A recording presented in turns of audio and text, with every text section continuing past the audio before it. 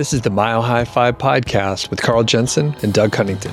We have authentic conversations about the journey to FI, health, happiness, and some very odd tangents. We interview FI experts, side hustlers, people on their way to FI, and those who have reached the other side. Join us every week, and if you want the show notes and links and all that other stuff, head over to milehighfi.com. Before we get to the show, let's hear a quick word from our sponsor.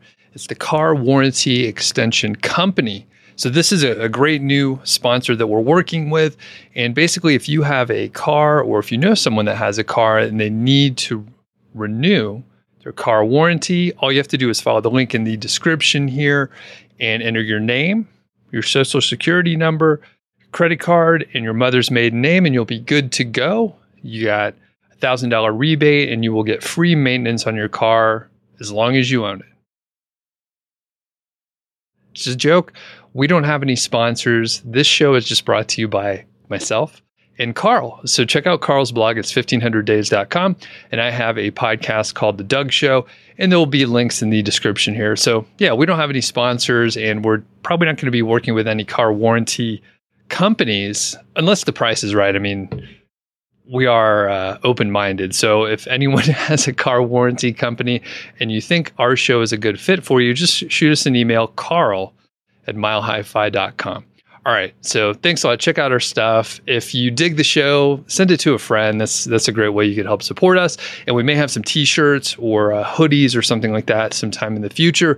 So just make sure you're on the email list, milehighfi.club, or there's links in the show notes. It's very easy to sign up. So let's just get to the show now, and I'll shut up. Hello, world. Welcome to the Mile High FI podcast. My name is Carl, and I'm with my podcast partner, Doug Cunnington. It's been a couple weeks. You were out and about a little bit, right? Yeah, it was. So last week was spring break for our children. So I went out to visit my family who live out west. We took a little road trip. We stopped in Moab on the way out there, which was great. Moab is so beautiful, especially now when it's not blazing hot. We went to Vegas for a while. We went to art installation there called, the name is so ridiculous. It's called Meow Wolf. Have you heard of this stuff? No. They're opening one in Denver, and I didn't know what to think of this. I thought, this is going to be some pretentious bunch of shit. But it was really cool. There's like this big mystery behind it, so I highly recommend you go to the one in Denver. And then the good news is, on the way back, I got the first shot of my COVID vaccine. So, hopefully you don't have to worry about me for much longer. Yeah, I have been worrying, and especially in the last few minutes, you've just been coughing for the 5 minutes straight. I think it's you said it was the water and it went down the wrong pipe, but you have been coughing. So yeah, I've actually been farting too. I hope you haven't noticed that. We have a high percentage of fart jokes, which I think that's one of the things that brought us together. I think that's true. And I'm thinking about today's episode where we're going to talk about happiness. And on my way over here, on the way over to our studio, my thought was, God, we keep on going down these really deep podcasts. We should have one that's just a bunch of fart jokes or something nonstop for an hour. We'd probably lose any of the 3 listeners that we have right now, but I don't know. This is another heavy topic, but hopefully we'll make it fun. It's deep. It's a deep one here. And yeah, I guess we can roll into it. And this was your idea, and I think you have a great hook and a good way to get us rolling in this. Yeah, cool. I'll tell you my story. So I discovered FIRE back in 2012, and I was unhappy with parts of my life, especially my work. It was stressful. So the first thing I thought when I found Mr. Money Mustache and JD Roth is, oh man, I got to pursue this. I really want to do this so I can leave my job and my life is going to be so much better. So from 2013 to 2017, the time I left, I just busted my ass off. We sold our big house, bought this cheap house, and then I fixed it up. I was probably working between my job and between this home remodel at least 100 hours a week. And I had kids too. I have kids. So what I would do is I'd wake up at 4:30 or 5 and try to do this work on the house because I wanted to get it done so I could spend time with the kids. So I'd be waking up at 5 and doing whatever I could quietly so I didn't piss the neighbors off and have the cops come. Luckily, that never happened. Work for a couple hours. and then spend time with the kids. And then after they would go to bed, I'd continue this, and I'd do this like 7 days a week. And if I ever had any time, I remember there was a weekend Mindy went away to visit her parents and took the kids with, and I just worked my ass off. I think I probably worked like 18 hours a day the whole time, like just putting in these stupid stairs. So then I get to fire and I quit my job. And this whole time I'm thinking, as soon as I quit, my life is going to be so much better. I'm going to be happy, and like unicorns are going to jump out of the clouds, and it's going to rain beer, and life is just going to be wonderful. And then what happened was my life was better. I don't want to sound too much of like an asshole complaining pants, but I wasn't really that much happier. I was kind of felt the same as I did before when I was doing all this other stuff. So that led me on this big journey to discover, like, what is happiness? Where does this come from? And because I'd never really considered it before then, I'd assumed this external circumstance was going to make me happy. And then it didn't. I was at the same place. So that's my story. I just want to know, did you get over that? Are you a little happier now? I did. I did get over that. I'm in a better place now. But it's, I think, as we'll talk about, it's a constant. Happiness isn't a destination. It's a journey, and we have to structure our lives in the right way to achieve it. And there's a lot of nuances to it. It's a lot more complicated than at least I thought. Did you, or have you in the past, thought about happiness, or was it even on your radar? You were just thinking, I don't like work. I want to get out of that. And then you worked even harder. You added more work to your plate, and you're a family man. You had other stuff to do. So you were just constantly running around. So had you thought about happiness in the past in any capacity, maybe with another name too? Yeah. So Doug, I'm not that bright. So it was the latter. I never really considered it. The only thing I thought was that this fire thing, once I found it, would give me happiness because I would be free of this other external circumstance, my job that was stressing me out. So no, I never really read any of those self-help books. And since then, I've read a shitload of them, and they all pretty much say the same thing, which we'll get into. But no, I hadn't considered it. How about you? No, I don't think I did. In a similar way, I kind of remember my working days and really disliking certain pieces. But then if I rewind even farther and think about college and like an internship that I had, I remember looking at the manager of the team. He had maybe like 20, 30 people working under him. It was about 30 or so, pretty successful, drove a BMW convertible or, whatever nonsense a 29-year-old manager will drive around, which I think they're fine cars, just not my thing. So I thought, oh man, that dude has it figured out. Of course, as time goes on and I ended up being a manager and having a team, I realized that doesn't make me happy either. It's actually a little more stressful than being a college kid and just having fun. So no, I didn't think about happiness either. And then I think I gradually moved into working for myself, and a couple of those other little pieces came into play. So I credit things like the Tim Ferriss podcast, some similar shows, people that he had as guests on talking about happiness and like what we're trying to do. And, if you think a fancy sports car is going to make you happy, but you're not sure, going back to a thing we mentioned before, you could rent a car, check it out, see if it makes you happy. You could rent a house. You could test out all these things. So I started to slowly realize you can do these things gradually or sort of one at a time by renting a car, renting the thing that you think is going to make you happy. So long story, no. But then I gradually started figuring out, I'm actually a little happier doing this versus that. How can I remove those areas that aren't making me happy? Okay. I have one point to make, and then I have a follow-up question on what you said. I'm a person who actually had a fancy car. It was an Acura NSX. And I found the ownership and driving the car wasn't actually what made me happy. It was kind of cool to drive it, go around turns fast, but it surely wasn't worth paying $45,000 to risk getting thrown in jail for reckless driving. But what did make me happy about the car was there was this NSX club, and they would have meetups, and you'd go and barbecue. So the most fun part was all our fancy cars were parked out on the street or whatever, and we're all chatting. So it wasn't the actual object. It was the community around it that made it fun. And I think I don't want to delve too deep into this quite yet, but I think that might be the case for a lot of these things. Maybe sports or a sports ticket is fun, but is it really watching the game, or is it the experience you get from hanging out with the other people? But the follow-up question I had for you was, you mentioned some podcasts, you mentioned Tim Ferriss. Do you remember any specific interviews or any specific people, and what knowledge you gained or what you learned from those? It's a little recency bias. I listened to Naval Ravikant, and we were just chatting before we started recording. A couple of his interviews were really enlightening.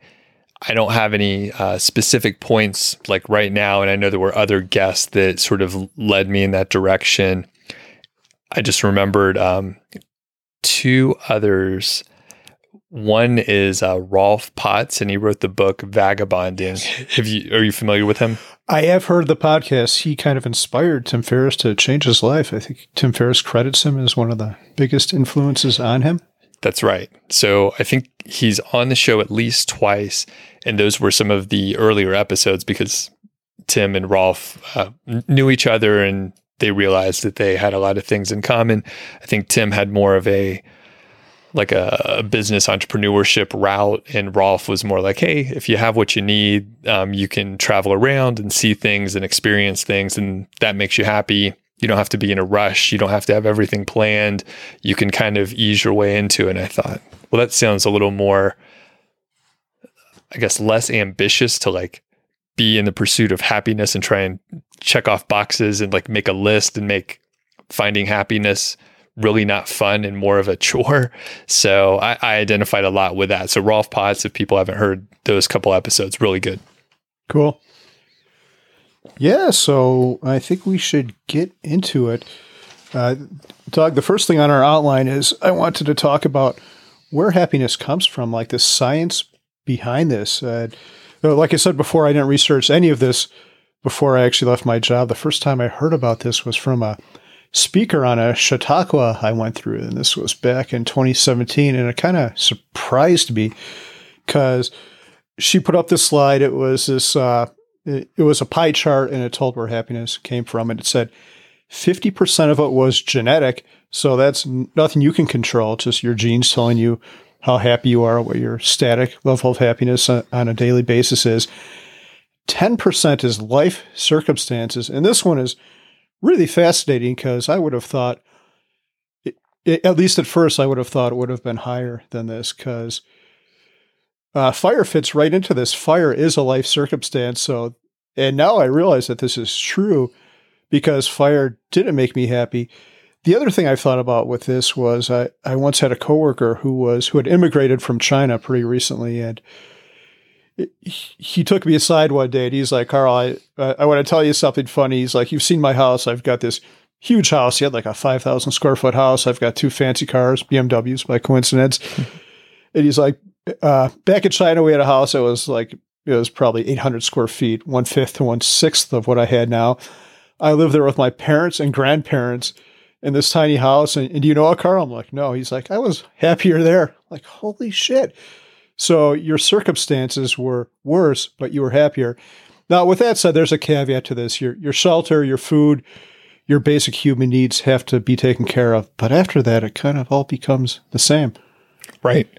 And I mean, I think people can probably come up with examples in their own life where they know people that maybe have horrible circumstances, really big challenges, maybe not brought on by themselves at all. And they're so happy all the time, just upbeat, great to be around. And then other people will complain about, a free meal. They just won't be happy no matter what, and they'll complain while they're on vacation or something like that. So yeah, absolutely. That last point is a great segue into the last 40%, which is your outlook and how you perceive what happens to you in life. So if someone cuts you off, are you the person who immediately raises your middle digit, or do you say, well, life is pretty good. I've got this nice car. Maybe that person is just having a bad day and I'm going to forgive him and go on and look at the blue sky and be happy for what I have. And I have to say, I'm the former. This is a struggle for me. Yeah. How are you, Doug? Are you? Yeah, I swear a lot in traffic. And actually, just to be really specific, when I stopped commuting and when we moved to Montana, like my stress level went down a ton. In Bozeman, it's something like 45,000 people or so, fairly small town. There was not much traffic. So just removing that stress, I'm like, I'm almost never in a hurry. This is great. And it's very apparent because I traveled back to Georgia a few times, driving around the Atlanta area, and it's just terrible. Like even if you're not in a hurry, there's so much traffic. It stresses me out. It's not a good thing for me. Yeah, it does. I agree. I was just in Las Vegas, and there's a lot of very aggressive people there. So it's one of those situations where you're on the highway and you need to get over.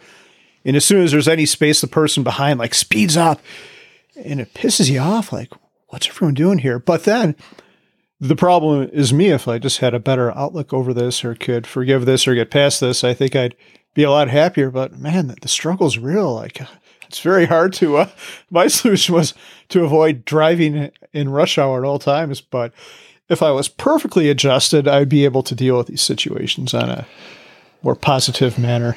And I think we could probably do a whole episode on traffic where we really let our true colors shine. But one of the coping mechanisms that I ended up doing, which was fairly effective. So I have a sort of an old truck. It doesn't go very fast, and I can't stop as quickly as a smaller vehicle. So I just started driving really slow all the time. So I'm the guy that people are mad at because he's going so slow. I mean, I don't do that in the left lane or anything. I drive safely, but occasionally you're going the speed limit in the right-hand lane on a 5-lane highway in a big city, and someone jumps right on your tailgate there, going like 80 miles an hour. And I'm like, all right, that's on you. Now you have to deal with the idiot, and that's me. So, yeah, that's there's a lot of value to what you said. Just not in traffic, but just taking life slow in general and enjoying the journey and not being in a hurry to get to a certain place, and that can be a physical place or just a certain place in your life. Just be happy. I've noticed I was in a car with Pete, Mr. Money Mustache, probably last summer. We were going somewhere to pick up some building supplies, and he was like, yeah, I like to drive really slow, kind of like what you just said, because maybe it'll rub off on other people. In my head, I'm thinking, it's probably not going to rub off, but I like the attitude, and I like your non-caring. You look back, and there's a line of cars back there. Pete didn't give a shit, which is, I think, the right way to look at it. So that is, I think that's luxury, not being in a hurry. I remember when I was stressed out and trying to get to work, and there's traffic and there's other stuff, and I'm just always going. So like being able to just chill out, go at my own speed, drive slow if I want to, even at the expense of other people behind me. They should have left earlier. That's all I'm saying. Like, why are they in such a hurry? Yeah, there's a lot of wisdom in that, the luxury of being able to go slow. And that's one thing I've realized. Actually, this morning I was thinking about it because I'm always late. I think I've been late for probably 3 out of our 4 recordings. And when you're late for something, you look at the clock and it's like, oh shit, I'm going to be late. Doug's going to be mad. We just started this podcast and I came in beyond time, like half the time.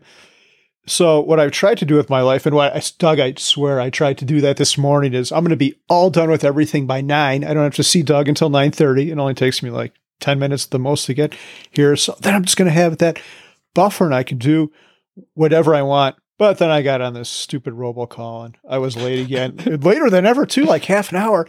And that gives me stress because I know you have stress too. Well, I don't know if you have stress or not, but yeah, you've been very nice about it.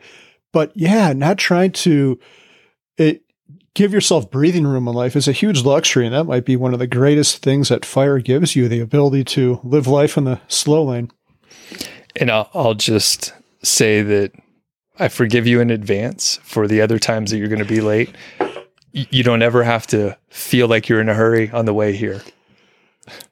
I don't know where to go with that because I feel bad, and Mindy always breaks my balls for being late too. Rightfully so, because you're inconsiderate of other people when you're late. So, Doug, I'll plant my flag in the ground and say I will not be late more than 60% of the time from here on out, which would be an improvement over my track record so far. That's pretty good. I'll take it. Okay. I'll take it. So, quick summary. So it's happiness is 50% genetic, 10% life circumstances, 40% your outlook. And there's a citation in the notes that you created here for Stanford professor Sonia. We'll just say L. There's a lot of syllables in that name. Do you recall the study? Because I'm thinking 50% genetic seems like much higher than I would have guessed. Yeah, I had the same thought, but then I clicked, and at first I thought, oh, is this some woo-woo crap? And then I clicked on her, and she's a professor at Stanford. So I'm willing to trust her. I'm not sure if she wrote a specific study on it, but I did read some of her writings, and she calls us out all the time. And I think it's pretty much true. I've thought about this. I've thought about certain people in my life, and there was one guy I worked with. His name is Greg, great person, but he was always happy, always had a real cheerful demeanor. And I always contrasted him to myself because I'm kind of the opposite. So I think the 50% thing is definitely true. And if you happen to be like me, you're the curmudgeon or unhappy, it's going to take more work for you to be happy. Well, we'll dive into a lot of stuff, so I won't go on a too big of a tangent here. So overall, 50% genetic, and then the other half is kind of up to you. Your circumstances, potentially you have some control on that, and then 40% is your outlook, which obviously is a pretty significant amount. Yeah. All right. Very good. And you mentioned another article, which we can provide this in the show notes so people can check it out and read it for themselves. But it was about what we actually need to be happy.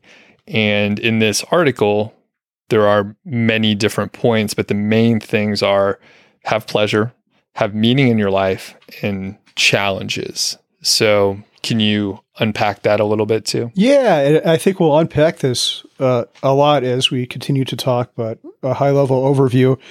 When she talked about pleasure, she talked about very short-term things like I'm having a drink with a friend, or my child came home and told me she got a good grade in school. So those are kind of short-term, fleeting moments.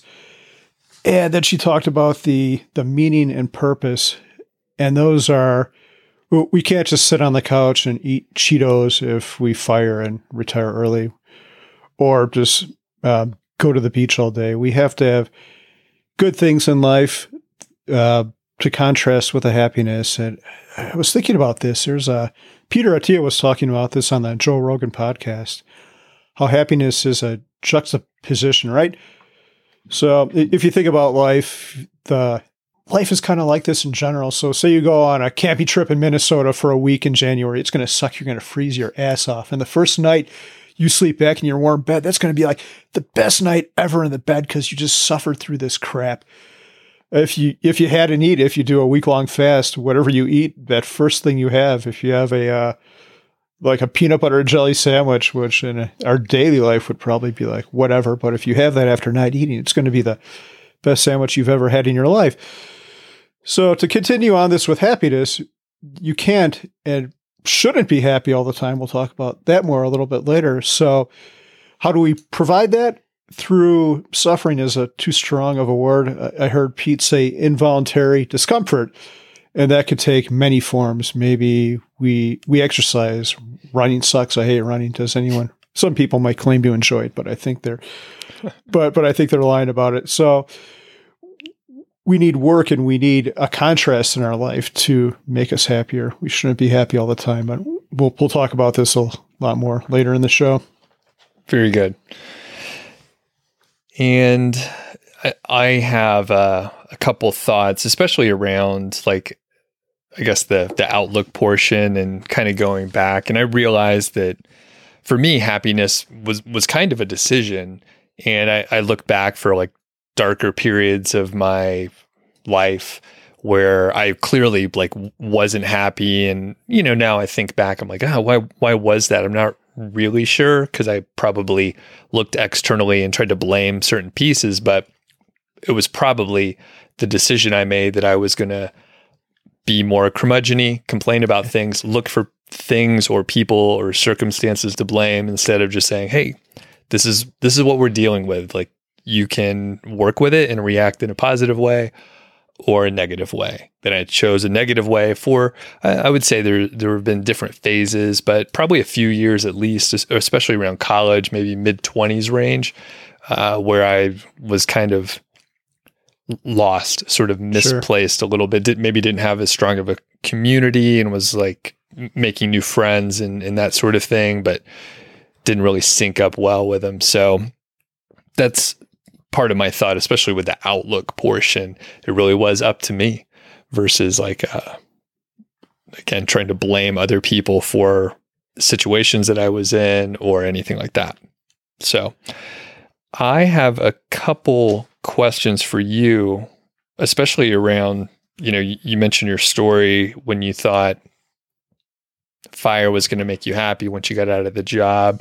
So would you describe yourself as like happy when you were a kid or a teenager, or, looking back and thinking about your life? Yeah. I'd like to hear your answers to these questions too, after I'm done or after we've done each one. But no, I don't think I was. I wasn't really a happy kid. And part of that was due to circumstances. My dad struggled with substance abuse and depression, so our household wasn't happy. And I saw the things that put my mother through at times. So, and a lot of this is genetic too, because I was always more of a warrior. So yeah, I was not a happy kid. I don't think I was. I think I'm happy, and I've heard people grow happier as you get older, but I don't think. What I was going to say is I'm probably happier now than I've been at any other time in my life. And I don't think it's because of my advanced age. That's what I tell myself at least. But yeah, and it's just because I've studied this and have figured some things out in my life. But no, I was not a happy kid. I'm looking at your questions here. I was not a happy teen. Maybe somewhat happy in college. But no, unhappy. Generally, okay. Yeah, and I think I would describe myself as more serious as a kid and growing up. I don't think I was necessarily unhappy. And there were probably times where I was like pretty silly. I think I'm fairly silly most of the time. And teenage years weren't that great. Definitely not as handsome as I am now. Even though I had way more hair, I didn't know what to do with it. So yeah, teenage years, I had acne. I was super nerdy, couldn't talk to girls. Like it was rough. Oh yeah. It was rough. Struggle is real. And then I went to college, and that was just actually more of the same and actually worse. and it was really hard for me. So I struggled to go through college. I did fine, but again, very serious, wanted to do well. So I like stressed myself out. Towards the tail end of college, once I realized getting a job would probably suck, I was like, oh, you know what? I am not going to finish quickly. I know I had some friends that got out in like 3 years, much smarter than me. They got out in like 3 years, or they start getting towards the end of the school and they are close to the number of credits, and they'll go during the summer just so they could finish faster. So I did the opposite. I was taking like the minimum number of hours and stretched it out probably by at least a semester, maybe 2. So I stretched it out. So that was fun. I had a good time because I was hanging out, having a good time with my friends and partying a little bit more and just enjoying it. I think it was more of a traditional college experience once I like pumped the brakes and slowed down. Then, as I mentioned, after I got a job, kind of lost in my sort of mid-20s. I was doing the consulting stuff, traveling, didn't really have my finances in order or anything like that. So I don't think I was unhappy then, but I was a little misguided, I would say. I didn't know what was going to make me happy. I thought maybe going out drinking at bars until 3 a.m. was going to make me happy. Turns out it doesn't. It might have made you happy at the time, but then the next day waking up for an 8 o'clock class led to overcorrection with unhappiness. It's borrowing from tomorrow. And it's a lesson I still learn, unfortunately. Okay. Yep. So a couple other questions around here. How about specifically happy times? It could even be current if you want, but if you think back to your youth, that would be interesting too. God, if there's a trend, Doug, I have to say this conversation is making me realize like how stupid and how silly I was and how maladjusted I was. So I'll tell you a story about college. The most failed class in college was organic chemistry 331. And I studied my ass off in college. And organic chemistry 331 was the weeder class. If you wanted to go to medical school, you did well in that class. If you did bad, you were out. And I studied my ass off and I got A's in that class. I'm such a nerd, and the maladjustment right here, I saved the tests and I have them at my house right now. And I've looked at them every once in a while. So one of my happiest moments in college was I went in to get my final grade, and I knew what it was going to be, so I don't know why I even did that. I guess it was just like a nervous ego boost or something like that. So I go in, and the teacher sees me and says, "Hey, Carl, how's it going?" I'm like, "Good, I'm just coming in to get my final grade." And he's like, "Okay, I'll give it to you." And he starts to open his book, and then he closes it. He's like, "Oh, no, I know you got an A. Like, good job." So why the hell was that my happiest moment in college? That's ridiculous. Out of all the other good moments I could pick out, the first real girlfriend and all these other things, my score in organic chemistry made me happiest, which has no relevance. It did me no good in my actual life. You still have the test now, right? I do. I'll show them to you at our next podcast. I'll hold them up to So why do you think it still holds a place, and why did it make you happy then? And you're still, positive about it. I mean, we don't know why. Like, the logic is interesting, but yeah, why is that a memory? Yeah, I think it was just the achievement of it, and it was, again, enjoying life as a journey or the destination. I really liked studying and building up to that and achieving that A.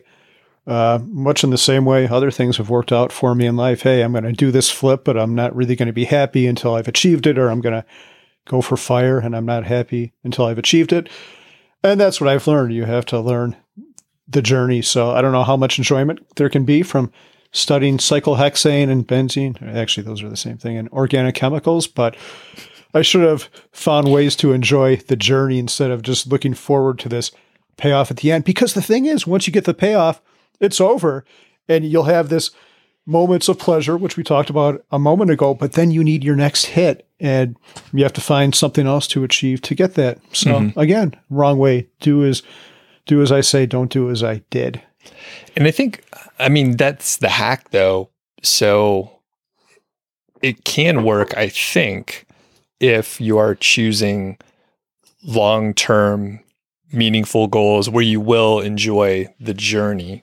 So maybe organic chemistry isn't exactly the right thing, but I've trained for a couple half marathons myself, and I actually do enjoy running a lot. However, I have an injury, which I'm just kind of hanging up my shoes for the time being, but I really enjoy long-term goals where if you just keep showing up, you're probably going to do it, right? I'm not trying to win the half marathon. I'm just trying to finish it, maybe go a little faster than I did the last time. So I love those goals. And the thing is, I think you can always keep finding some other one. You can move to a different medium. Maybe instead of running, maybe it's cycling or some other, like learning an instrument. We've been talking about that a little bit. So I think as long as you're willing to find a new challenge and get joy out of it, I think that's cool. Yeah, that's a great point. We talked about, I'm working on the piano now, and my goal is to play a Chopin piece like in 7 months. But I'm really enjoying the journey too. I've taken these lessons on the iPad, and every time it scores you, and hey, I've improved a little bit. So instead of just focusing on the end, focusing on the journey, because you might never get to the end too. That's something to consider with all this. So you need to enjoy life in the moment and be positive and do things in the moment. Don't rush through it. Yeah. Yeah.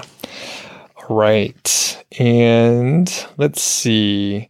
I also wanted to ask, I guess we kind of covered it there, about why that made you happy, and then if you could repeat it. And I think that's just exactly what I just said. So if you just find other goals that are interesting to you, and it could be in other realms, different frameworks and stuff like that, you could learn a whole new thing. It's exciting to learn new stuff because you're starting from, potentially zero or very low knowledge. And then as you learn, I mean, it's pretty fun to learn new things. And as you understand more in our brains, it like melds with all the other things we know. And you maybe end up making some interesting connections that you wouldn't have had if you didn't know that new piece of information in that other topic area. Yeah, that's great. I cannot add anything to that. Very well put.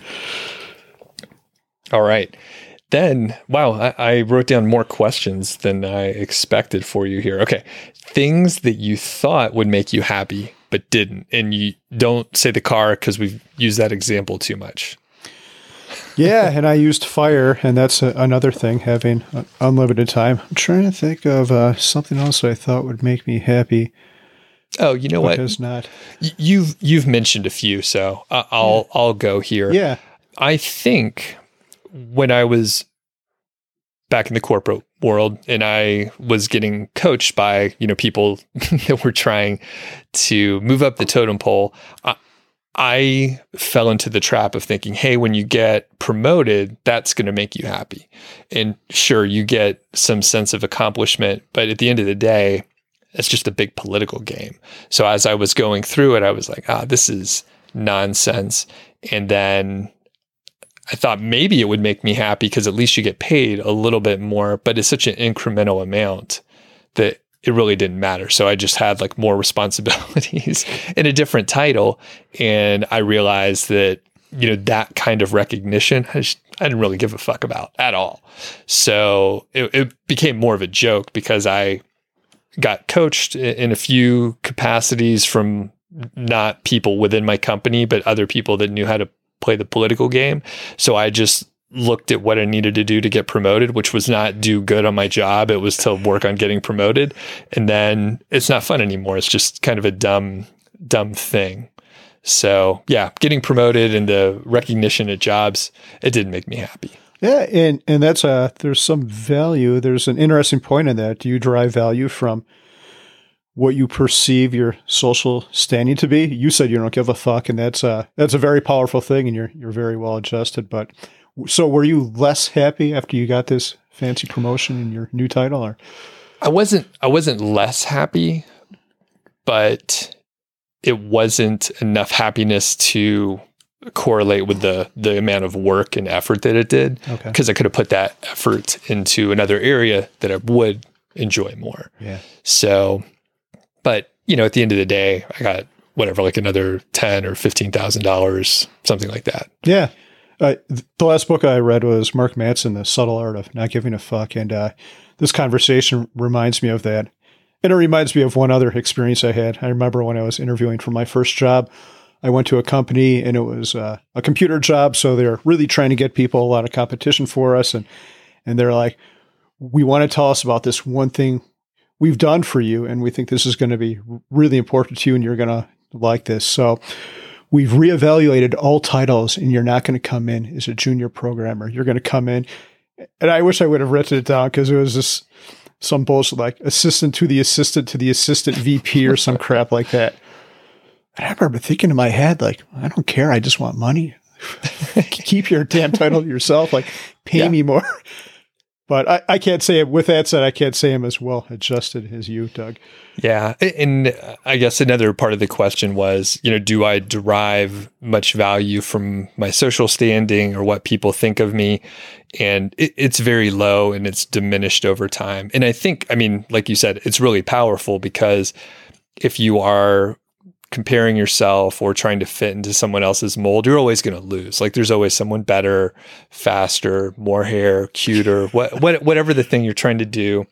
Someone who's more punctual, they show up to meetings on time, stuff like that, even easy stuff. But the point being, once I moved further away from like getting validation externally, then it's much easier to just operate in general. Yeah, it's an inner versus external scorecard, and that external scorecard will fuck you if you pay too much attention to it. There's a lot of unhappiness over there. It's a struggle because the work that I do now is I do YouTube videos, right? So the subscriber count is right there. And I see other people who are, doing better, growing faster or whatever. And then I have to step back and realize, okay, what game am I playing? Am I playing their game? Am I doing my own game with my own rules that I've determined ahead of time versus, going in and trying to, make more money with a course launch? Sure.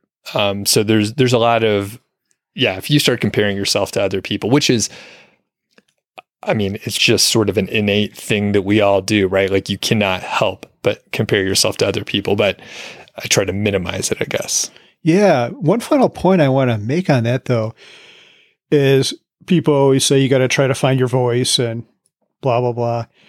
So I've noticed in the blogging realm, there's people who are at it just to make money. But I found if you're authentic, that has a lot more value. Even if you want to make money, if you're authentic, people will see that and gravitate towards you. So in the end, it might be more of a struggle to start with, but just being your true self. There's a great blog post on this from Tim Urban on Wait But Why. It's called Taming Your Inner Mammoth, or Taming the Mammoth, which is just fantastic. You should stop after this podcast, go read that blog post because it's really good. And the whole point of it is you're going to be a better person. People are going to respect you more, and you're going to just be happier if you be authentic and not try to act like someone else and not try to satisfy what you think other people think about you, not trying to make other people happy. So, and I've thought this with a blog, like for whatever reason, the one thing I did do right was with the blog, I didn't give a shit. I just wrote about whatever I wanted to. And I think I became successful because of that. There's 7 billion people on the earth. A lot of those people have internet access, and no matter how stupid or silly you are on your blog, it's going to resonate. There are other people like you who it will resonate with. Yeah. It's amazing. It's amazing. All right. And were there any, I asked you several questions, and were there any specifically that you wanted me to hit in those two? I'd like to know some of your memories. This might not even be one you directly put down here, but what are some times in your life that you remember being extremely happy or just in a really great place in life? I like traveling, like a lot of people do. And in college, in some of those like tougher years, I realized I needed to get out of the general environment that I was in. I was studying too hard and not enjoying myself. So I went through a recent breakup, and one of my friends said that she worked out west. She worked in a national park and got away for a summer, really enjoyed it. So I got a job not too far from here in the Rocky Mountain National Park in 2002. So I lived in Estes Park. We drove up to the Trail Ridge store. I worked in the little snack bar up there. I think I made like $5.50 an hour, and it was so much fucking fun. So we lived in an old like motel, and there were, 50 employees or so. Most of them were in the college age range, but there were a few retired people as well who, went out there for the summer, and they maybe traveled around and went to different national parks. So that was a blast because you get to meet a bunch of new people. We spent a lot of time outdoors, in the sun, getting some vitamin D in. We worked in a beautiful place, a place where people go on vacation. They travel across the world to get there. So that was amazing. And I realized Colorado is great. So for about, I would say 15 years after that, I have been to Colorado every single year. So I actually worked there 2 summers. So that was fantastic. Roughly around the same time frame. And of course, we live like 45 minutes away from there now. And I never thought that I would live that close. And literally, we could be there less than an hour, which is amazing. There's not even that much traffic.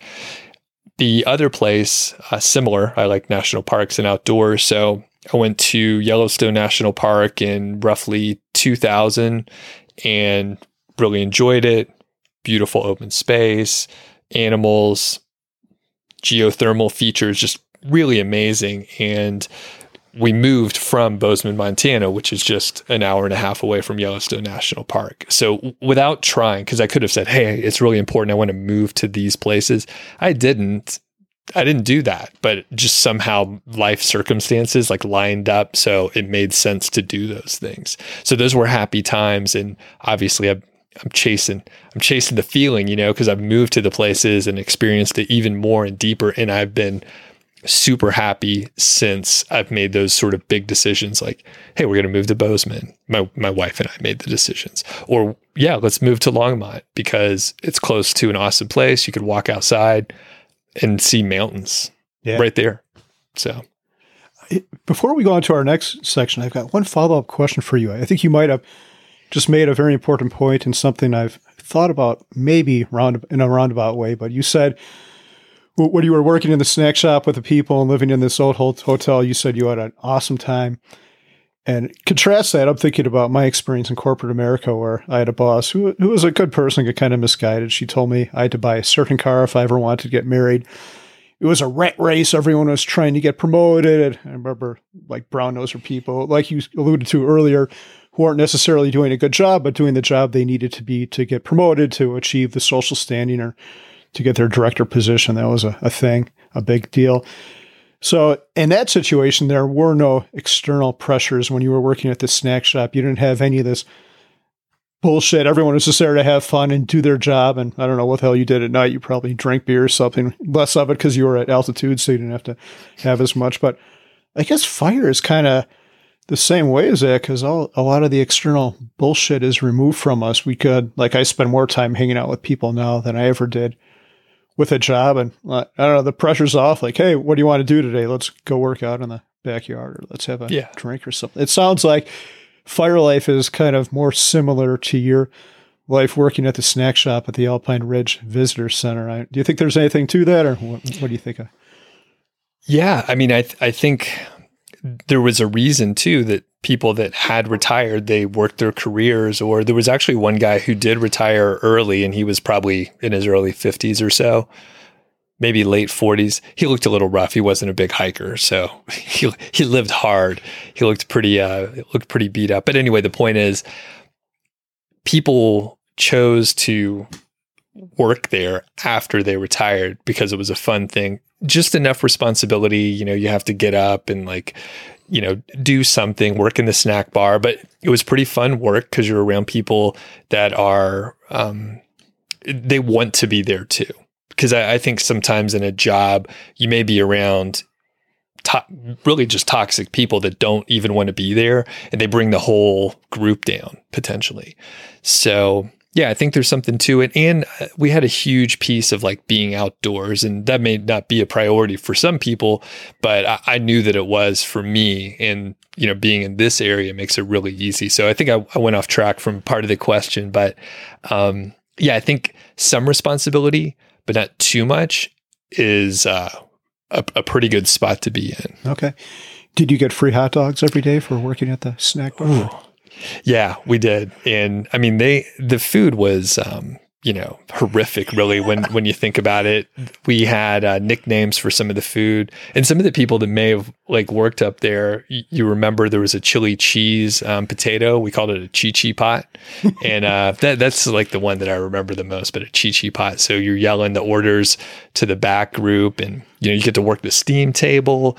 There's maybe a busload of people if you're at the register. And as a, accomplished individual, I, worked my way up to the supervisor role, which was great. So I gave people their breaks and stuff.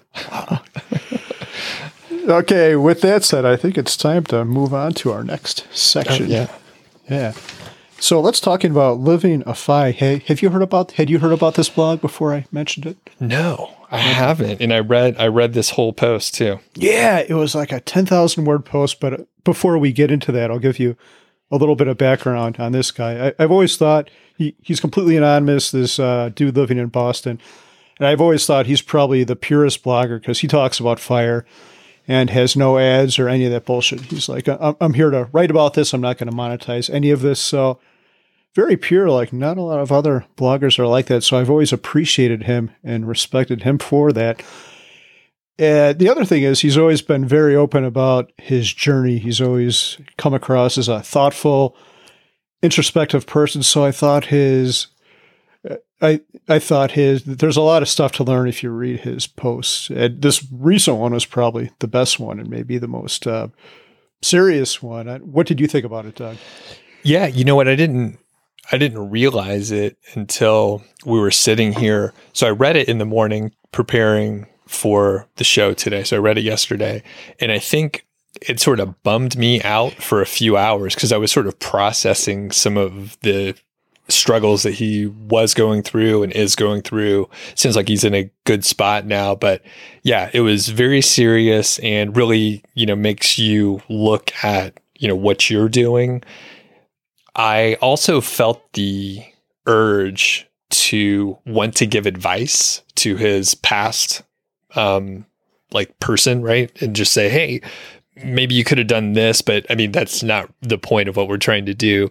So I had to step back and think, hey, he's not asking for advice. He's just explaining his story and just like, hey, you may want to watch out for some of these pitfalls that you may not know are there. Yep.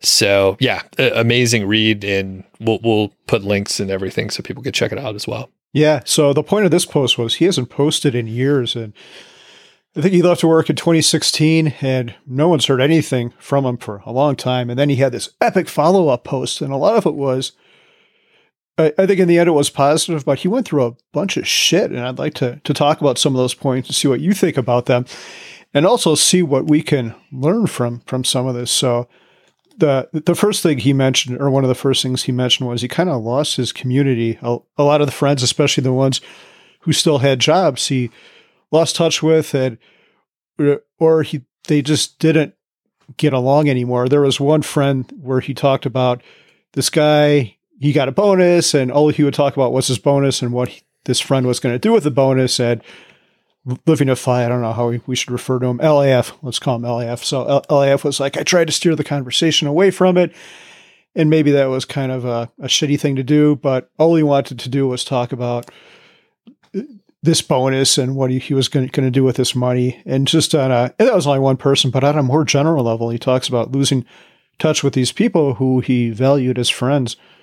I think it's a key piece, and one of the, lucky pieces that we have here, because, like you said, you mentioned, or did you mention community in that piece already? Yeah. He lost his community. And, the fact that we are in Longmont, we have quite a few people who kind of understand what we've done, what we're doing, and our values. So it's a huge, huge advantage. In fact, there was a happy hour at the Mr. Money Mustache HQ over the weekend, and I went to, and there's random new people that I never met before, but we have a good connection because we all understand sort of the things that we're into. And I think if you don't have that, and it sounds like that clearly wasn't the group that he and his wife at the time were hanging out with, it's going to be a big struggle. Now, I also think, and have seen it in my life quite a bit, where, you go through certain phases and your friends change. It just shifts. So we don't have kids. And when our friends started having kids, well, they have different activities and different priorities and a different set of friends. That's okay. The other thing I sort of noticed, I think he mentioned that maybe there were some friends or some bit of the community that had known each other for 15 or 20 years. And I never kept in touch with that many people. So I have maybe 2, 3, 4 people that I've known for 15 or 20 years, but I don't have childhood friends. And I know people who they went to elementary, middle, and high school together, and then they stayed in touch and their families know each other. I don't have anything like that. So I could see if you were used to that and then you all of a sudden sort of disconnected from this community that you were a part of for most of your life, that'd be crazy. But I guess I'm more of a loner just overall. So sure. I want to make one more point. You mentioned the value of living in Longmont, and there is a ton of value because Mr. Money Mustache is here and we've got the HQ and like-minded people. But even if you aren't in Longmont, you should move here. If you're a nice person, you should move here. But if you don't want to move here, the great thing is through the internet, you could find so many like-minded people. My advice to you would be to go on Facebook, even if you don't like Facebook, do it for this. Find the Choose FI group that's in your area. I know there's ones in every major city.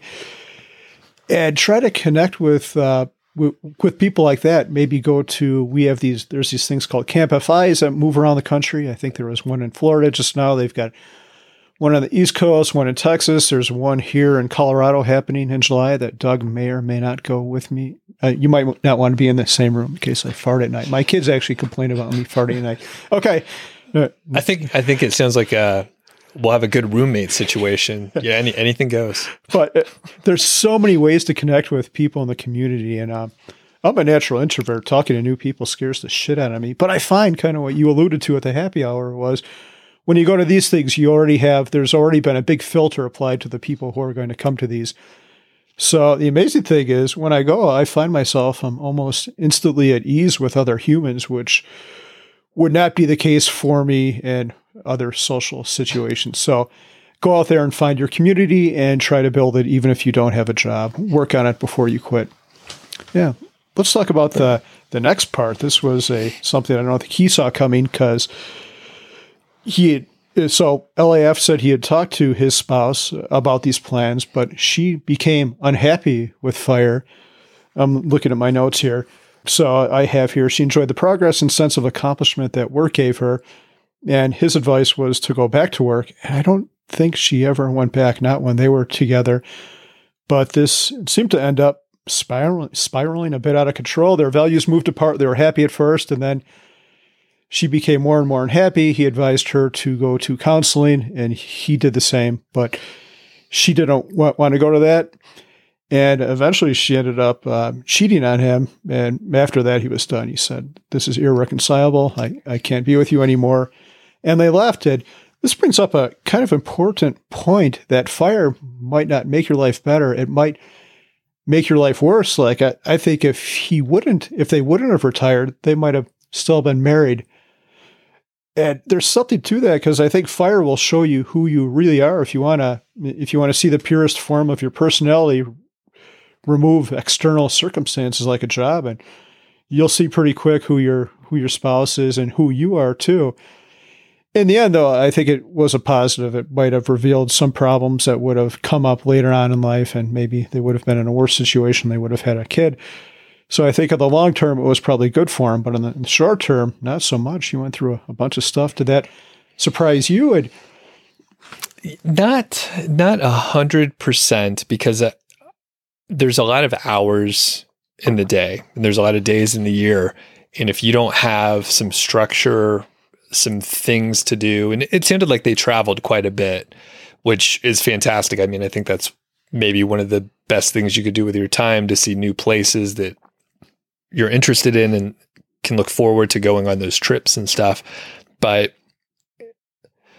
I think if you don't have a handle on what you're going to do, and you don't set up little challenges like we talked about, if you're not setting up things for yourself to do, I could definitely see, turning to substances to, fill your time and, drink all day, just hang out and just smoke pot or whatever, right? Like you could definitely end up in a spot where you're just not going to feel positive, like sitting around. Yeah.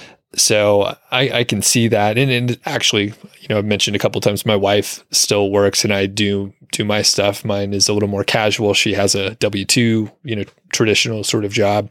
And I do worry because she doesn't have a specific hobby or thing that she would want to pursue. And I know that's important as what are we calling him?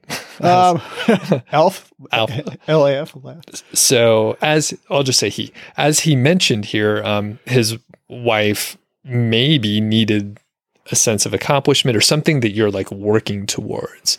So if you're not working towards something, I could definitely see waking up each day and you're like, what the fuck am I going to do today? Yeah. So.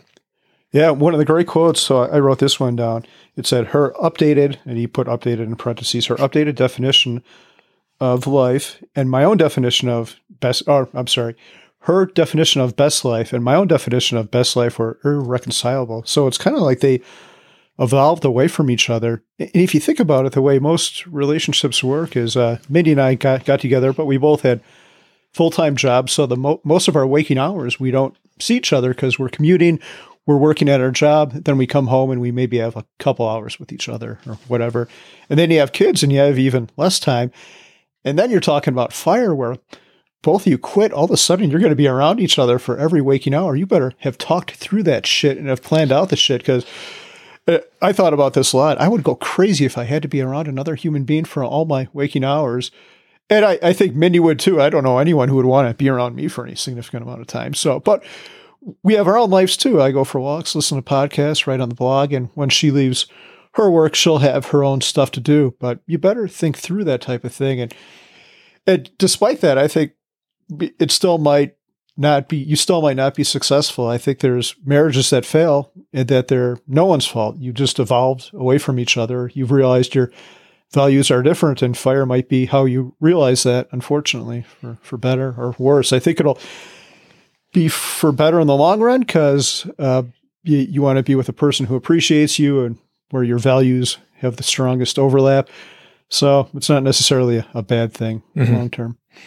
And before we move on, just a quick note, I feel lucky as far as the way I've started my business and I'm doing my thing, my side hustle sort of stuff.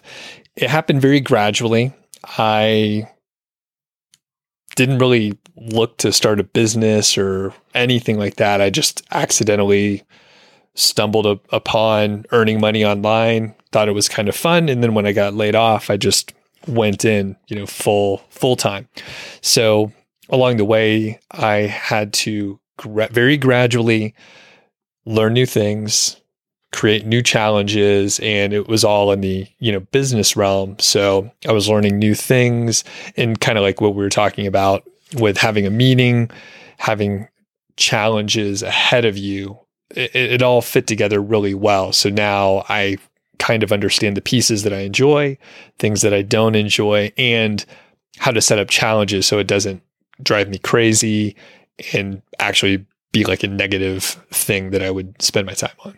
Yeah, there's a ton of value to something else you said there too. So me, I planned all this and then I quit. So my life drastically changed, but you cultivated a different life along the whole time. So when you left your job, or when your job told you was no longer in need of your services, you already had something to go to. It wasn't this big change in your life. It was kind of just a continuation, maybe a little tweak. Okay, I'm not going to do that. I'm going to continue on with these other things I was doing. And there's a lot of value to that, much less shock to the system. Yeah. And I think my way is the best way because I identify with it. That's what I did, and it's worked out for me. But as an external source, like, would you advise people to sort of not necessarily do the side hustle and do what I did, but like to gradually ease their way into either retirement or not working, or however they're going to frame it, but like gradually move their way into it versus the, jump in the deep end of the pool? Yeah, I've got a couple of thoughts on that. So if someone told me I was pursuing fire, I'm going to quit my job and just do it like I did, I would tell them not to do that. I would tell them to do one of two things: either try to take a sabbatical, so leave your job there if you need to go back to it, and just give the thing a test drive to see how it works out for you, because it might not. You might find you need that meaning in your life and you haven't cultivated, and you haven't figured out other stuff to do when you're not at work. The other thing I would say is, and I did this at the very end, I wish I would have done it sooner, is try to negotiate part-time. I never thought my work would give it to me. I'm like, shit, but I'll ask anyway. And they're like, oh, sure.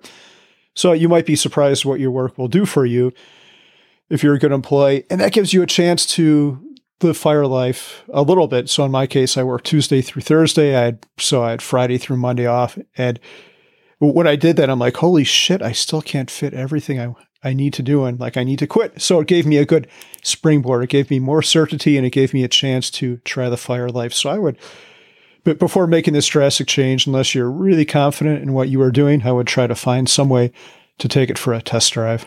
Yeah. I like that 3-day work week. I mean, that's hard to argue with. Yeah, it was really nice. And I'm glad I did it. God, I wish I would have done that sooner, though, because it was fantastic. The issue with that is a lot of companies won't give you health insurance unless you have, like, I think there's some. It's like 32 hours or something. Yeah, it's 32 hours, so you might have to negotiate something a little bit more exotic. I've always thought firemen have a good schedule, like 3 12-hour days, and then they're off. But yeah, I realize a lot of employers might not be willing to put up with that shit. But if you're in my case and I actually have spouse-fi or wife-fi provides the insurance, I was able to do that. Yeah, and that's what I got going on too. All right. Yeah, so another big point, LAF's post, that doesn't flow, Elf, that reminds me of that stupid show that was on when we were kids, or at least when I was a kid. I realize I'm older than you, Doug. I remember that show. Yeah, the little stuffed animal guy. Yeah. Oh my God. I never liked this show, but for some reason I watched the ending. It was about this goofy alien who came in. It was a sitcom, so the alien would be telling jokes and like eating cats, which was funny on the show, or trying to eat cats. But for some reason I watched the last episode, and in that the government comes and takes him away to the secret laboratory. I always found that amusing, this comedy, and then they ended on this deeply dark note. But I thought that was a documentary, man. Oh, I'll have to rewatch it. That's a different context. Yeah. I wouldn't waste your time, Doug. But okay, Alf note aside, LAF, not to be confused with Alf, got sick. He was diagnosed with a connective tissue disease, and I did not write it down. Do you remember what the name of it was? No, I meant to, but I saw the picture of his hand. Yeah. It's like a cartilage issue, right? Like yes. Okay. And he, it's a graphic picture. He basically has his fingers like bent back to his wrist. I mean, it's insane looking. Yeah. And the problem with this and fire is he said he has to have 2 MRIs a year. So his costs, he had planned for a pretty lean-fi existence. And now he's got this very expensive disease that he has to deal with for the rest of his life. This isn't going away. And I actually know someone else who has this. This can get gradually worse. So he has to plan for a big medical expense. And this popped up on him after he quit. Do you ever worry about stuff like this, or? I'm pretty happy-go-lucky, so most of the time things do work out okay. However, my wife unfortunately does think about that often, like, hey, what if, a catastrophic health issue pops up, which could always happen, right? It can happen to anyone. So I don't think about it too much, but Elizabeth worries enough for the both of us. The way I think about it, Doug, is if you get something truly catastrophic, like some terrible form of cancer, you're going to die, and that's going to be it. There's a small chance you might get some narrow band thing like what happened to this, or I have a family member with multiple sclerosis, which is another thing you don't want to be diagnosed with because it's expensive, it's ongoing for the rest of your life, and it can get progressively worse. So, yeah, I don't worry about it either. Like, if I get something bad, I was going to say, fuck the chemotherapy, I'll just live my last 5 months happily. If something like this happens, we'll figure it out, but chances are it probably won't. But in the meantime, fire allows me to be healthier than I've ever been, so hopefully Fire Life can help me stave some of this shit off. But it's a potential problem, and it happened to LAF, and he ended up going back to work. Yep. And yeah, I mean, you can't necessarily plan in an efficient way for the catastrophic stuff, but it could happen. And I think, as we've mentioned, it does, like, FI gives you flexibility to do different things. And one of those flexible things is go back to work, get health insurance again. Yeah. Like, that's a thing you can do. Exactly. Be fucking flexible. How hard is that? BFF. Is that, it goes, not best friend forever. Be fucking flexible. Yeah. Yeah. I thought the last one, which might be the most meaningful one, was his self-doubt and purpose. So he came down with all this, and now he's going back to work. So he writes on the blog, I've been telling people this whole time to quit their job and blah, blah, blah. And now here I am going back to work. How do I reconcile the two? And I think I wrote down some quotes. Am I giving folks terrible advice? Telling people to just say fuck it and quit because their financial numbers work based on their current situation? And then he went on to say, without my former partner, I became depressed and anxious, and again struggled with one of the great questions that terrorizes us all. Purpose. I realized I needed more out of life.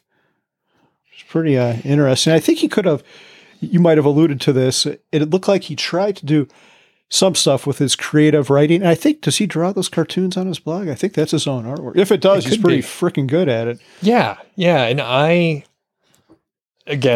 had the urge to like give some advice here and there, but I know he did mention he tried to get into writing more seriously. It sounded like maybe fiction and just to exercise that creative muscle.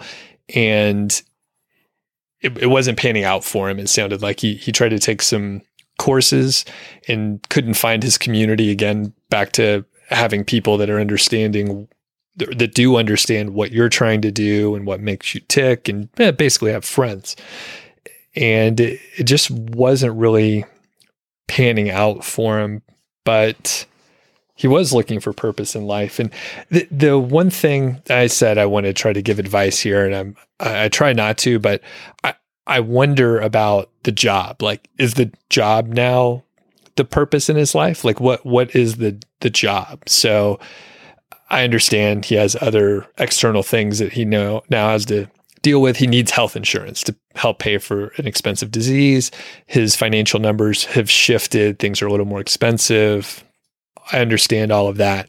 But to say, getting a job for health insurance, I don't really call that a purpose in life, right? Do you have any thoughts on that? Am I too harsh on that point? Yeah, I think he even alluded to it a little bit, like the job gave him back some satisfaction and meaning in life. I still think, I'm curious to see the follow-up, like what he writes in 6 years. And if I had to guess, I'll bet he's married, I'll bet he has a child, and I'll bet that they're doing other things. Like, I know he valued travel a lot, just like you, so I'll bet he's back to that life and done with his job. But yeah, it'll be curious. I don't think I know enough to comment on the situation, but I think going back to work solved some of his emotional issues too. Mm-hmm.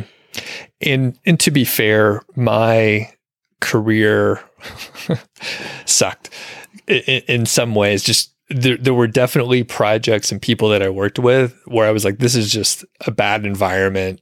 I don't enjoy the people. They're generally negative. So I think if you worked with cool people, like, that's great. Yeah. Like, maybe the actual job doesn't have to be the purpose, but like going and working on something is not a bad thing with people that you enjoy being around. Yeah. That's a great point, Doug.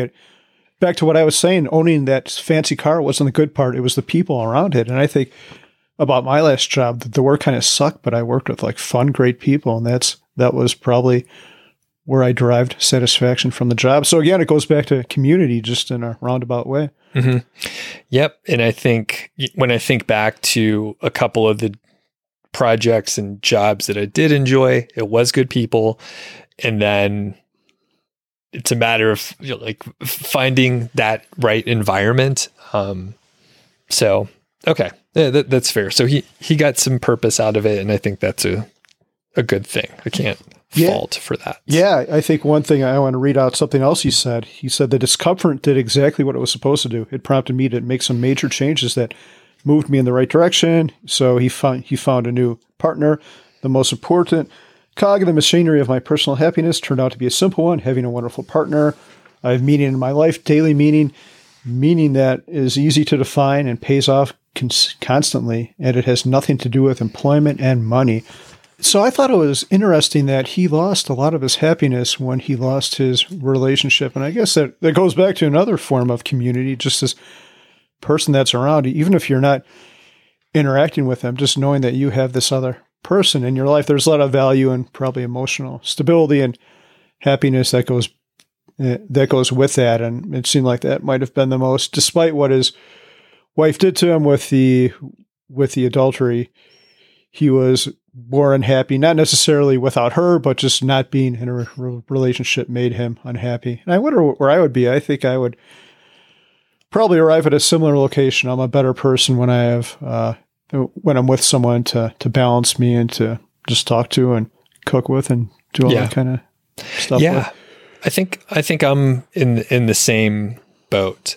I know, kind of the point of this happiness discussion is a lot of it is internal and almost a decision to be happy if you have your basic needs met.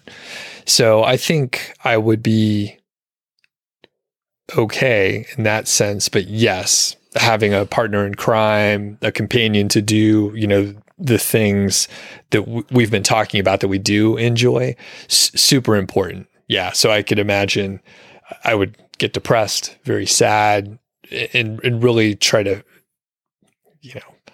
fill that need in my life. Right. Yeah. And maybe this is thinking about it now, maybe this isn't a great question, because if your partner doesn't make you happy, like, why the hell are you with them? You should, you should make a change in your life. Is this a trick? She told you to ask this question.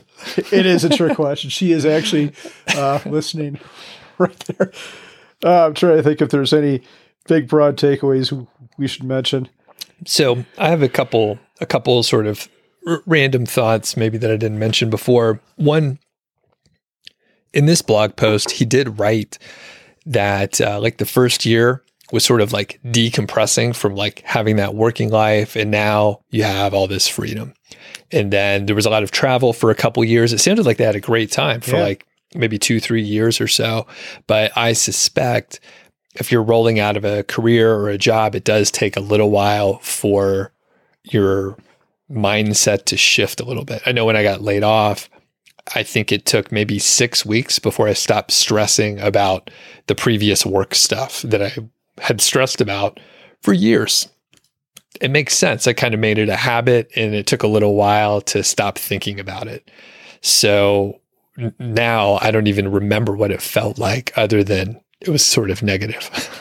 Sure. So I think that's, very interesting. So I think, to our points earlier, like it's really good if you potentially can do sort of a gradual decompression into a fire type life, so you can understand what you're going to deal with, some of the challenges on a gradual basis, not all of a sudden everyone's home all day long and you have to figure out what you're going to do. I guess I'm going to skip right to the last one. Happiness is a mix of thinking about now and 10 or 20 years from now. Pleasure is the moment, satisfaction through the week, in some sense that you have a lot to look forward to as the world continues to turn. I think there's a lot of value to that, but I think the other lesson to be learned from this, I guess the superficial, easy thing to say is to be flexible and roll with life, which is important. But I think on a deeper level, maybe try to be thoughtful and engage in self-assessment and introspection. Maybe some of the problems he had would have been avoidable, or maybe it up speaking more about his ex-wife, I guess, if she would have realized where she was going in her unhappiness, maybe she could have course corrected it. They could have been at a better place. Maybe they still would have separated, but maybe they would have done it on better terms without her cheating on him. And that's hard to say. It's hard to do this because a lot of times we don't realize we're in a bad place until we're knee deep in this shit. It's hard to realize when we start to go off course, but when you're retired, you have a lot of time to sit there and think about this kind of stuff. So I think we all need to be more thoughtful and realize, it's very important to realize when your life might be taking a turn for a bad direction before it really gets bad and it manifests itself in fights with your partner or abuse of some kind of substance or any other negative thing. Mm-hmm. Yeah. And I mean, when I think about the bigger context, right? The plan, right? Even if you continue working and you don't retire early, the plan is to work for some number of years and then stop working. You don't have to stop working, but that's sort of the general idea that we're given here in the Western world. And at some point it's like, hey, it's a little bit better to have that free time and the flexibility when we're young and a little more able-bodied to like do the stuff we want to do, versus perhaps our health has declined a little bit by the time we're 65 and we can't travel quite as much or do the things that we want to do. So, I mean, you're going to have to probably, unless you die, you're probably going to have to figure out what to do with a lot of free time. So you may as well do it when you're a little more able-bodied. Absolutely. Why put it off and work? Yeah, sure. Some people may have a job they like and it's fantastic, right? Do that. Like that's the job you should have if you enjoy it. But if you're in a position like I was, where I wasn't really enjoying it, it's like, wow, what's the point to do this for another 40 years? That's stupid. Like, why would I sign up for that? So, yeah. I'm trying to think of what else we should say about Alieff's post. I think the one thing that's interesting is, I'm sure I haven't read through his comments, but he had over 300 of them. And I'm sure he's going to get some shit for going back to work, but going back to work doesn't have to be a negative thing. His circumstances changed, so he changed to accommodate him, and there's not that much more to it. And like I said, I don't think, I'm not sure how his life will work out, but if I had to guess, I think this will be a temporary thing. I think he'll get married, have a kid, and he'll pivot back to networking, because it seemed like he was in a really good place when he wasn't working. And there's a good punchline at the end. And I'm not sure if it's in the notes here, but do you recall his financial situation a little bit? Yeah, awesome. I think he was trying to live on like $36,000 a year. I think he retired on $900,000. So yeah, my math is right. 4 times 9, 36,000. So I'm pretty sure that was it. And his spending went up to, I thought it was about $50,000. He said living alone was more expensive than living with his wife, because now she had her own nest egg, so she was paying for half his expenses. So that was some of it, and the other part was his health issue. Yep. So the really cool thing is he stopped working for 5 years, and his net worth, or whatever measurement he was using, is up by 20%. Yes. So he just took a little mini retirement. So idea from 4-hour work week, it's a mini retirement. So he could have labeled it something different, right? Like, he could have said, hey, I'm not retiring, I'm just taking a break for a little while. Took 5 years off, net worth still went up by 20%, which is amazing, right? Like, we wouldn't have guessed that, but once you save a chunk of money, compound interest is a very good friend. Yeah, it's awesome. Again, the 4% rule is a worst case scenario. So in his case, he could have lived by the who knows what rule, the 7 or 8% rule, and ended up with an equivalent amount of money to what he had when he retired. Yeah. And just imagine that, right? So if you maybe do take a sabbatical style, you could just say, hey, I'm going to take a break for a couple years. I don't know what I'm going to do. Maybe I'll get interested in something else. And for example, I'm not sure what I'll be doing in 5 or 10 years. Maybe we'll be still sitting down here. Maybe the basement will be finished up. But I found it interesting to sort of shift my career from sort of software and project management into now marketing. And now I'm sort of shifting a little bit after roughly 8 years into more like podcasting and YouTubing more than the affiliate marketing and some of the other stuff I was doing before. So I'm building off the skills as I go. I'm learning more things, but I'm kind of starting from ground zero over and over again, which is kind of cool because I have a lot more to learn just in general, and it's challenging. And again, I don't know if I'm going to shift into some other thing in 10 years or so, but I'll still be, relatively young, 51. And I'm not sure if I had a finish to that sentence, but now I'm done. No, I think that's a great point. There's a lot of value in life. And like we talked about before, there's no destination. It should be the journey. And the journey is continual challenges, which is what you're doing. And I like what you said, how you don't know what you'll be doing. Maybe we'll be sitting down here in a finished basement, which I have offered to help you with. But maybe you'll be living in Thailand, and I have no idea what I'll be doing. But hopefully we're both having fun and doing what we want to be doing, which is what it's all about. All right. Any grand other summaries here, or did we already hit that? Yeah, I think we're set with the Living a Fi post. Thank you, Living a Fi, whatever your name is in real life. If you have any good fart jokes, we would love to have you on the show sometime. Man, yeah. And yeah, it sounds like he's totally anonymous, right? Yeah. Yep. Wow, that's crazy. And if you do happen to watch this, we hardly know what we're talking about. So anything that may have sounded judgy, like I don't think we meant it in that spirit. This is a couple backseat drivers just commenting on a wonderful post. And I haven't read much of his work, but it looked very authentic and pure. Like you said, one of the purest bloggers you could find. There's no bullshit on there. There's no sort of biases because of ads, or he's not in anyone's back pocket or anything like that. So very interesting. Yeah. Appreciate the post. Yeah. Anyone considering fire should go read that post. Okay. Let's wrap it up here, Doug. Let's do it. Yeah. So let's talk about fire and happiness, and maybe what advice or what thoughts we would tell other people. I think my main one, and I hope this has come across on the episode, is let me back up a second. One thing that drives me nuts, I told you this before, Doug, is what I'll meet someone younger than me who's like, yeah, I can't wait to fire. I'm saving all this money and da-da-da. And I've had people say this to me multiple days, and it's my fault because of my blog name, 1500. That was the amount of days I thought it would take to retire.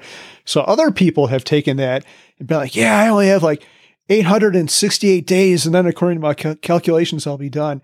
So that is the wrong way to do it, and that's the wrong way to live life. You need to find things to appreciate, be positive with every day of your life, no matter how shitty your boss is. Fire should not be a destination, and you shouldn't put it on this huge pedestal. It should be one small part of your life that's going to enhance the rest of it. But it is not a destination. It is just part of your life that'll hopefully make your life better in the long run.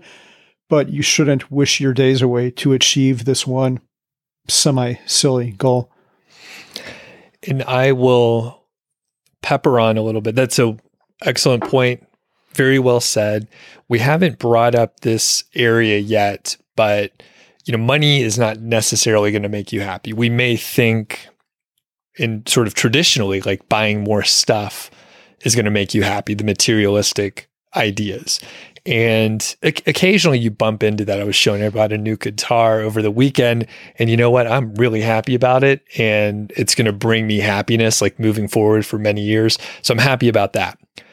Generally though, like buying more stuff doesn't make me happy. It has to be a very specific sort of thing. All that to say, money is a fantastic tool if you're able to buy back your time in some capacity. And this may be a more advanced topic, and I'm probably speaking a little out of turn because I don't have as much experience, but I think if you can maybe relax a little bit and spend a little more money and not be as frugal, for me at least personally, it frees up a lot of brain power. So I'm not stressing out or thinking so much, should I buy this thing or that thing? And maybe you mentioned something to me recently about that, Carl, where you're in a spot where you have more money than you thought you were going to when you first retired. So you don't necessarily have to choose between something that's like 10% more expensive. You'll just get the more expensive thing. You're not going to spend the brain power on making those decisions. So you could buy back some decision-making power by spending a little bit more money, which equates to time, right? So if you're not wasting the brain power, you're not stressing out, you're not wasting time making decisions that really maybe don't matter that much. Further, you could figure out ways to buy back time. Maybe you don't enjoy working on your car and you would gladly pay the shop to do your brake job and change your oil and a couple other things. Or if you do enjoy it, change it, right? Do what works for you. But if you could find ways to buy back time, then you could spend that time doing things that are valuable to you. Maybe spend time with people, maybe spend time on a hobby that you neglected for a little while. But to the end of figuring out what your values are, I think that's super important. So if you know what's valuable, then you can buy back time using that money. Maybe you work a little bit longer so that you have that luxury, and then you could spend time on the things that are valuable to you that are your priority. Yeah, that's an awesome statement. But sometimes it's hard to appreciate the whole time thing. You're buying back your time. It's hard to appreciate it when you're young. So the way I would tell people to really appreciate it is to extrapolate a little bit. And I'll never forget this. We go to the Berkshire Hathaway conference every year, and this young guy at the Berkshire Hathaway conference. This is Warren Buffett's holding company. So you can actually ask Warren Buffett a question.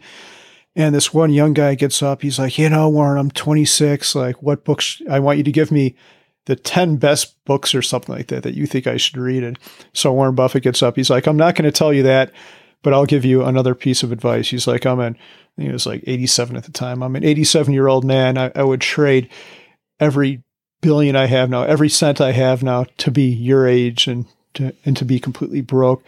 So it's hard to appreciate time, especially if you're 20 and listening to this podcast, but it goes by fast. Sooner or later, you'll be old, advanced age like Doug or me, even worse. And you may or may not have hair, but I hope you appreciate your time the whole time. That's a great quote. And I've heard sort of an opposite question too. So if you could trade places with Warren Buffett, have all the money, but you had to be, what is he now, 92 or whatever? Like, would you do it? Oh, hell no. I wouldn't.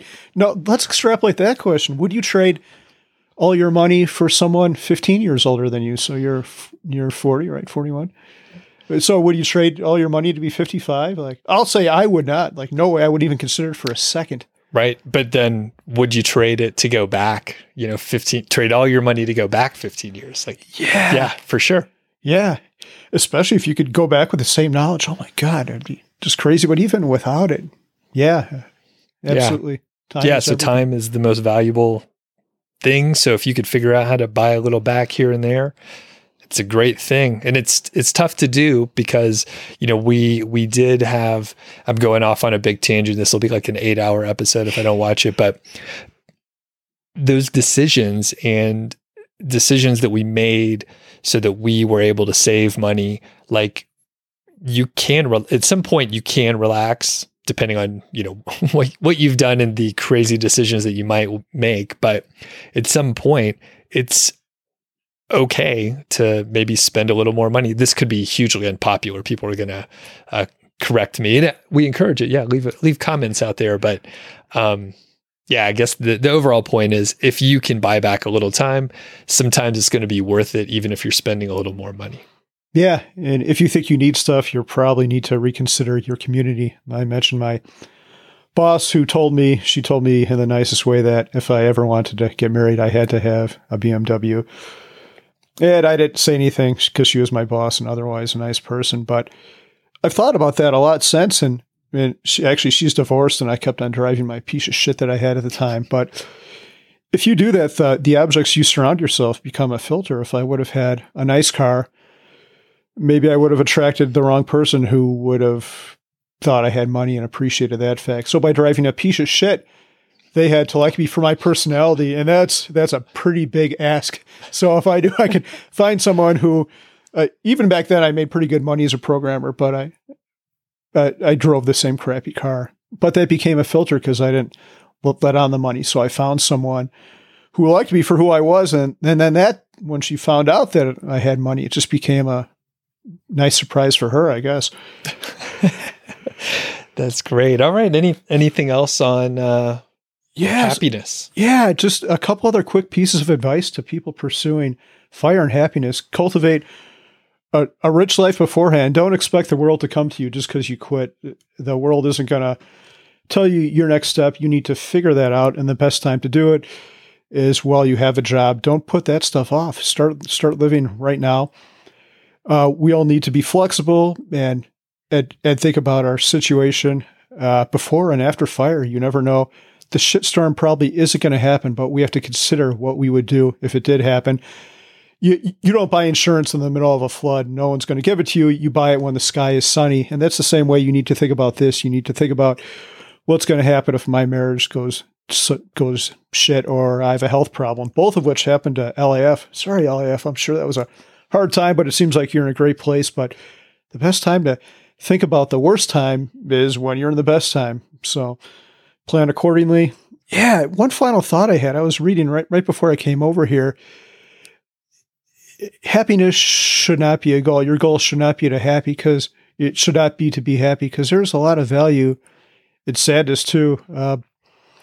well, life is going to suck sometimes, and that's okay. So I was trying to think of an example, and I know we both had parents that died in the past 12 months. So I was thinking, if you told me your significant other or someone had died, there's two ways to spin that. You could either say, well, you could think about all the positive things that happened in the positive spin, or you could say, yeah, I've been through that too. It's sad, blah, blah, blah, and embrace the saddest part of it too, because you build emotional closeness through the bad stuff too. So it's okay to be sad. You shouldn't just try to shove off that emotion. All emotions are okay. I didn't say that too well. Let's see. Let me read through my notes here. No, that does make sense. I mean, you get the highs and the lows, and if you don't have any contrast, then it's kind of not necessarily meaningless, but it'd be a weird life. I don't think we're really built for that. Yeah, I actually have in my notes here, if your happiness 100% of the time, you're probably on some kind of illicit substance, and give us some. Yeah, or it's not gonna end well for you. It's just not a good way to live. You have to embrace all parts of life. It's gonna suck sometimes, but that doesn't mean we can't work at it and try to view whatever situation we're in a better light. Don't give the middle finger to the person in traffic. Try to consider their situation and be thankful for what you have. We didn't even talk about gratitude. That's a whole other thing, but be grateful for what we have and be thoughtful for what that other person might not have. Well said. Well said. Yeah, I think that's it, Doug. God, we talked a lot about happiness. Are you happy or unhappy because we talked about happiness? Did this conversation make you happier? Much happier. Yeah. I feel, well, this is the reason we're doing the show. All the conversations we have, it makes me think harder, and then I learn things from you. So I'm happier and a little smarter. Yeah, I feel the same way. Like when I'm talking to you, I always have new thoughts that I've never had before, which makes me happier because I feel like I've grown a little bit and I'm a little bit better of a person for the last, how many hours have we spent? I know I was late. Yeah, almost 2 hours with you. Yeah, almost exactly 2 hours because I was about half an hour late. So yeah, I am happier as a result of this conversation. Awesome. Well, I think because we've recorded so long, we can do maybe a short mini extra segment where we ask each other questions. Okay. And do we need to stop for a potty break? Do we need to pee? You okay? I'm okay if it's, okay. I do have to go, but I can put it off. I can, that's why my legs are crossed right now, Doug. TMI. Doug, do you have a good question or? Yes. So actually, I'm just going to copy yours. So how did you and Mindy meet? Oh, yeah, that is an interesting question. I was at I went to a party who was at a house of this other girl I was trying to date, and she had zero interest in me. But Mindy was at that party, and I met her, and we started talking, and we kind of hit it off. And then I was there actually with another friend, and I went back, and my other friend worked with Mindy, so I'm like, oh yeah, I'd like to talk to her more. Can you give her my phone number? Could I have her phone number? And he thought she would be a bad fit for me. He was kind of a weird person. I'm not saying, but he gave her my wrong phone number on purpose so she couldn't get in contact with me. And I'm trying to think of, I think I ended up bumping into her a couple months later, and that's how we eventually connected and went out.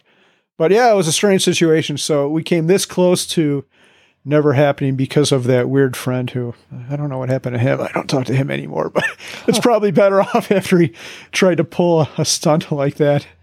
Wow.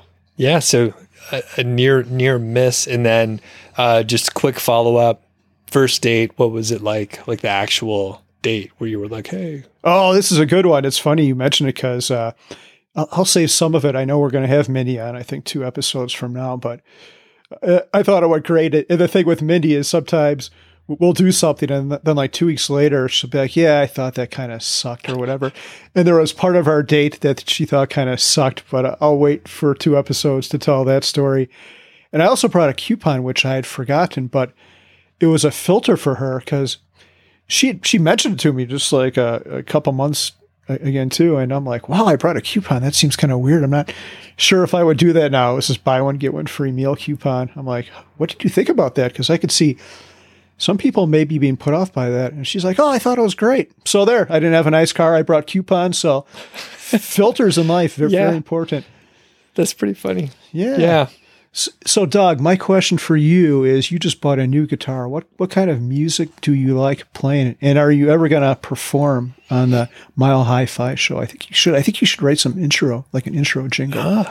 You had some blues music that you were writing up there, correct? I had, I copied it from a YouTube video. So the new guitar is a Gibson LG2, and it's out of the Gibson factory in Bozeman, Montana, and we lived there, so I had like a warm feeling about that. And the music that I like to play, or at least that I'm practicing right now, is like fingerstyle blues. I think it's Piedmont blues, so it's like the alternating bass pattern. Okay. And I am not a very good guitar player, I would say. I could play some chords, and I've played for 20 years, but I think I progressed for about 2 years, like early on. And then I've just been on a plateau since then. I haven't really challenged myself or learned anything really new. So I enjoy sort of like classic rock, but I play acoustic primarily. I had a couple electrics, but it's so loud to play that I never really got into it. So I sold those. And right now my focus is the fingerstyle blues, which is like, it's almost like a whole new instrument because your fingers are working independently, and it is like a kid practicing trumpet or something like that. Like I have to go to the other room.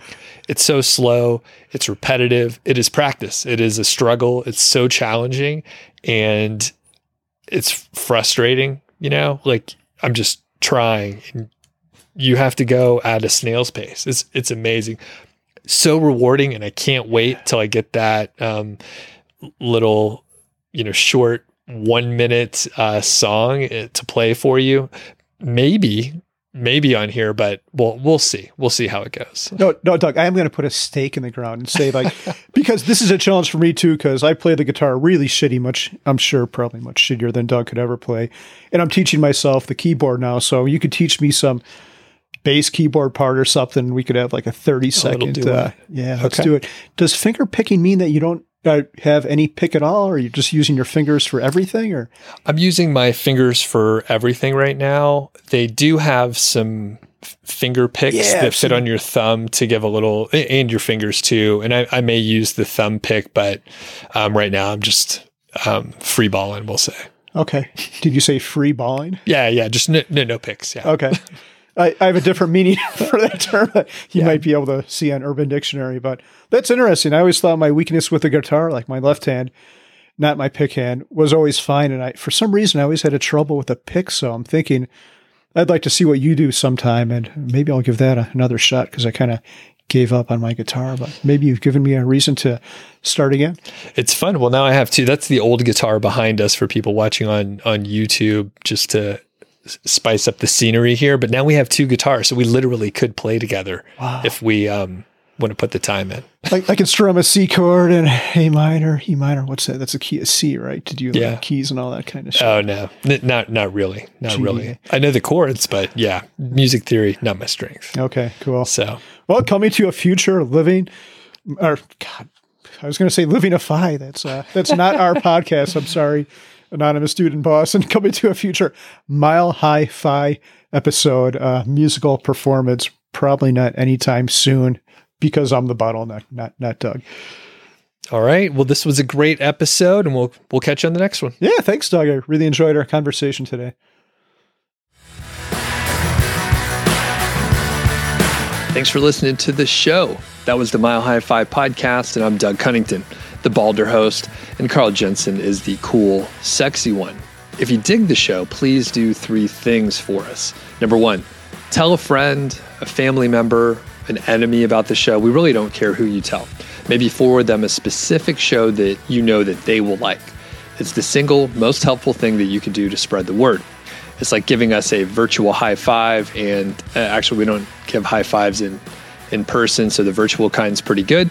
And more importantly, your friend or family member or even your enemy will appreciate the fact that you were thinking of them.